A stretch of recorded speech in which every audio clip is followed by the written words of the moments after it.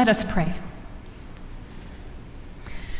God, may the words of my mouth and the meditations in each of our hearts be acceptable to you, O Lord, our strength and our Redeemer. Amen. I saw the documentary, Won't You Be My Neighbor, this weekend. This is a story of Mr. Fred Rogers, who created the PBS television program, Mr. Rogers' Neighborhood, which aired from 1968 to 2001. Like some of you, I was a fan. I saw some of you there, so I know I'm in company. I grew up watching Mr. Rogers, and I loved it. But for those who may not be familiar with the program, just a few words. Mr. Fred Rogers had a heart for children, and he was a confessing Christian, a follower of the way of Jesus Christ, and the way he felt called to live that out in his life was to minister to children. And he lived at the time when television was becoming a mainstay in the homes of Americans, and he saw the programming that was aimed at children, and he was distressed. What he saw was a lack of dignity for humans, a lack of inclusion for all kinds of people. And he wanted to start his own show. He wanted to encourage children to know that feelings matter, especially hard feelings that are hard to feel, that it is okay to have them. And he created space for them to do so on his show. He encouraged listening and respect. And he had a heart to express something about the dignity of every human. He knew from his own experience what it was like to have feelings stifled by his household in a time where put on a happy face was maybe more of the norm. He knew what it was like to be bullied. And Mr. Rogers was so effective in part, I believe, because he was willing to be vulnerable. He was his authentic self on those television shows. Every episode, he expressed the dignity, the inherent divine nature of every human being in many and various ways. One of his adult sons was interviewed for the documentary and said that it was a little tough, he said, to have almost the second Christ as your dad. Mr. Rogers was a good man. And for sure, he did seek to carry out his understanding of being a child of God, a follower of Christ, in his work. But like us, he was very human. He lived with just as many faults and frailties and fears as each of us do or will in our own lives. In watching that film, I could not help but connect some more lessons I learned from Mr. Rogers with our passage today from the gospel, and how it can help the power of our gospel story in our own lives today. So first, the three things that stick out for me from Mr. Rogers are his lessons about time, inclusion, and helping. Time, inclusion, and helping. And let's review the scene in the Gospel of Mark as we unpack all of this together. Mark's Gospel is very fast-paced. It's action-packed. One note that the Greek word, often translated as immediately in English, is found 58 times in the whole of the New Testament. 70% of those occurrences are in the Gospel of Mark. So you have to pause and catch your breath when you're reading the whole Gospel. In part, Mark focuses on Jesus as the servant of God, and a good servant is quick to respond when given instruction.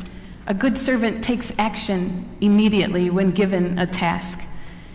In our passage today, we find Jesus and his disciples on the move. They are traveling back and forth across the Sea of Galilee, where Jesus heals and restores those he meets in the large crowds that swarm around him. So many come because they've heard about the signs and wonders he has done of healing. In the passage before ours today, he was on the Gentile, the non-Jewish side of the lake, addressing the needs of those people. And today we find him on the Jewish side of the lake, knowing that his own people too have just as many needs.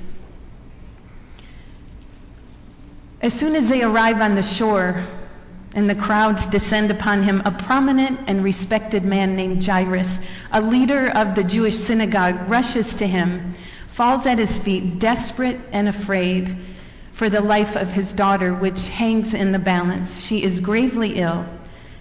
Trusting that Jesus can help, he pleads that if he only comes and touches her, that his daughter would be healed. So Jesus goes. The crowds follow. But now we have an interruption to this very urgent mission. A woman, desperately afraid like Jairus, works her way through the crowd, hoping to touch even a piece of Jesus' clothing. Unlike Jairus, this woman is nameless.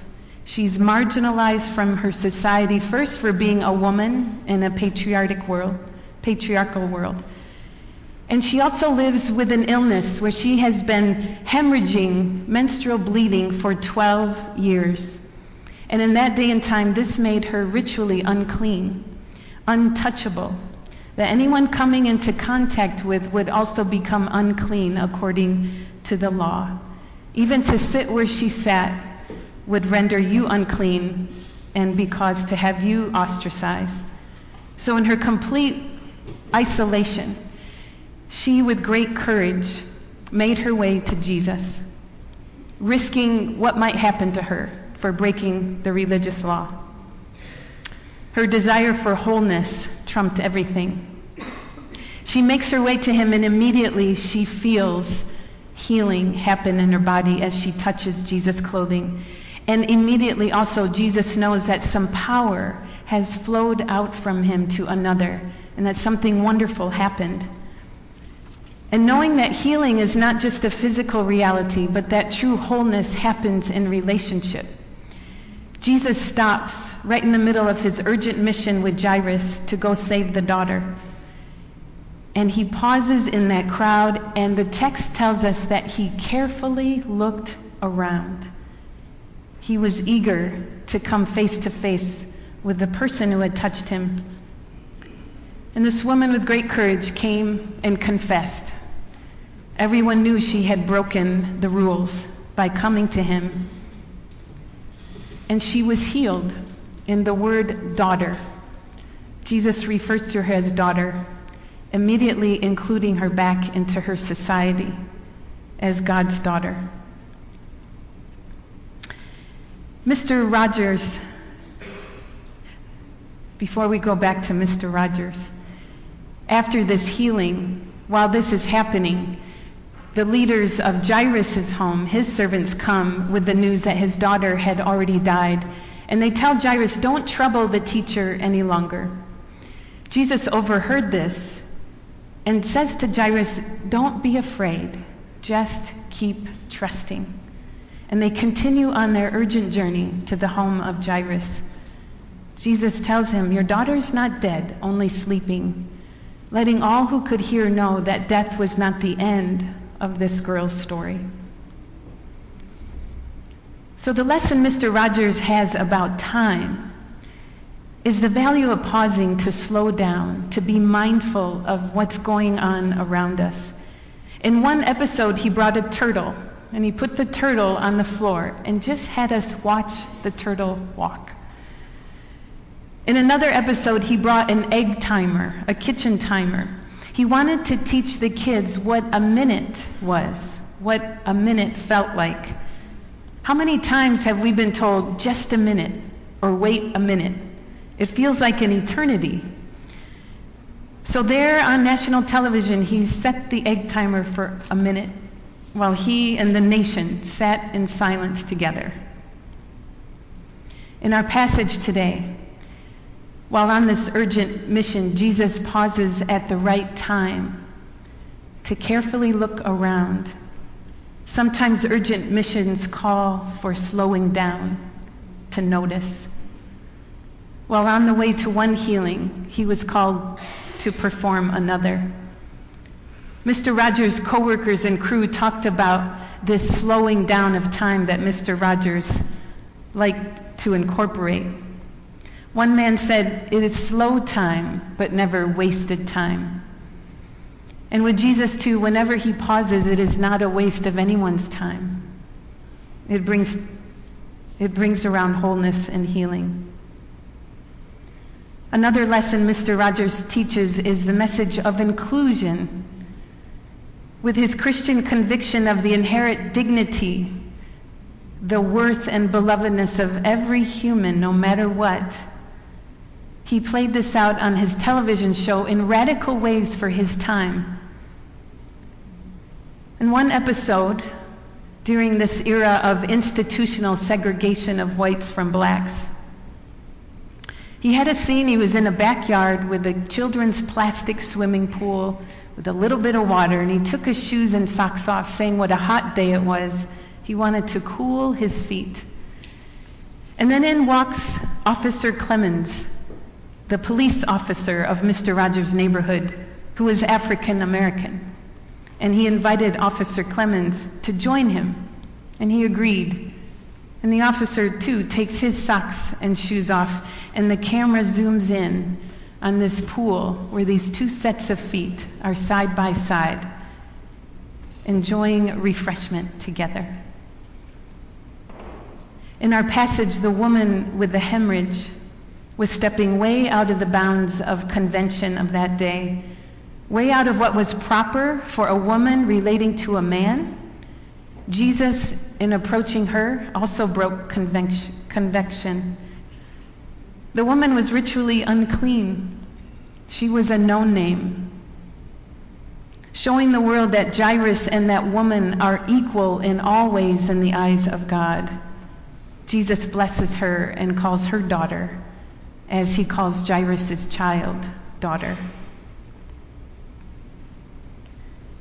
Jesus goes on to travel to Jairus' home, where he does heal his daughter, waking her up. The very next scene in the Gospel of Mark, Jesus travels to his hometown of Nazareth, where yet more crowds gather, more people are in need of healing. And as one of God's helpers in this life, Jesus recognizes that the mission field is great and there are a shortage of helpers in the field. So he commissions his disciples. He sends them out in pairs, empowered by the Holy Spirit, giving them authority as he has from God, also to teach and to heal, and to go without delay in the name of Jesus, to love as God loves, to live as Jesus was trying to live in the world. For God's love knows no boundaries.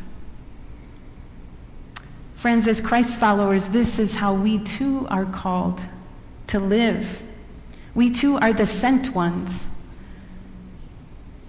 Jesus told the people in our story, don't be afraid, just keep trusting.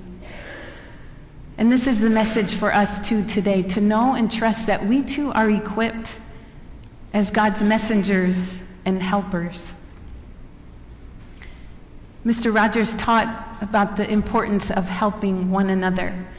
When he was a child, he said he was often afraid after watching the news. But his mom taught him that if ever he was afraid, to look around and find someone who is helping others.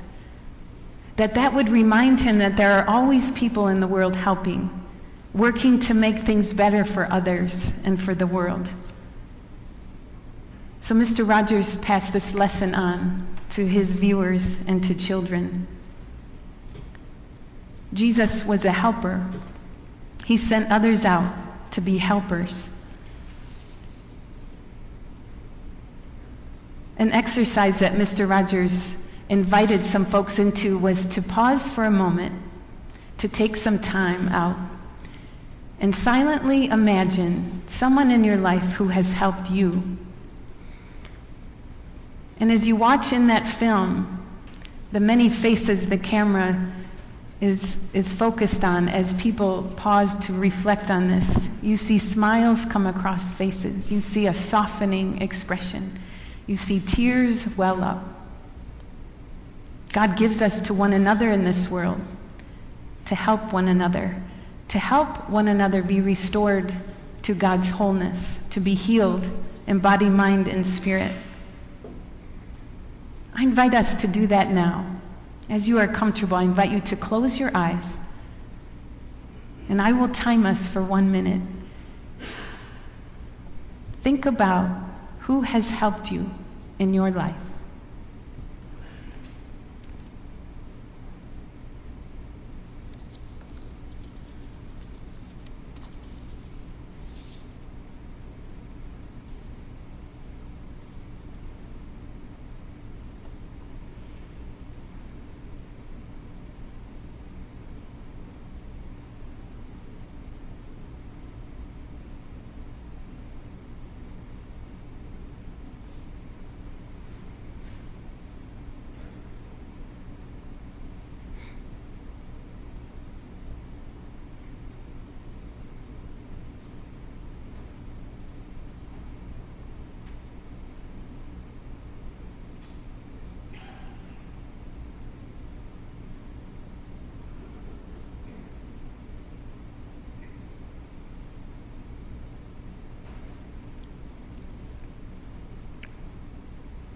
God, thank you for the people you have given us in our lives to help us, to point us to you and your love. Amen. At times, some of you come to Adam or to me desiring to help, with a longing to serve. Like Mr. Rogers, some of you too become afraid from watching the news, and you wonder, what can I do? How can you help? Some of you long to help the children separated from families at our borders. Some of you are so troubled by the violence in our own city and our friends who live in literal war zones where gun violence is a daily occurrence. Or you wonder, how can you help people who are hungry or homeless?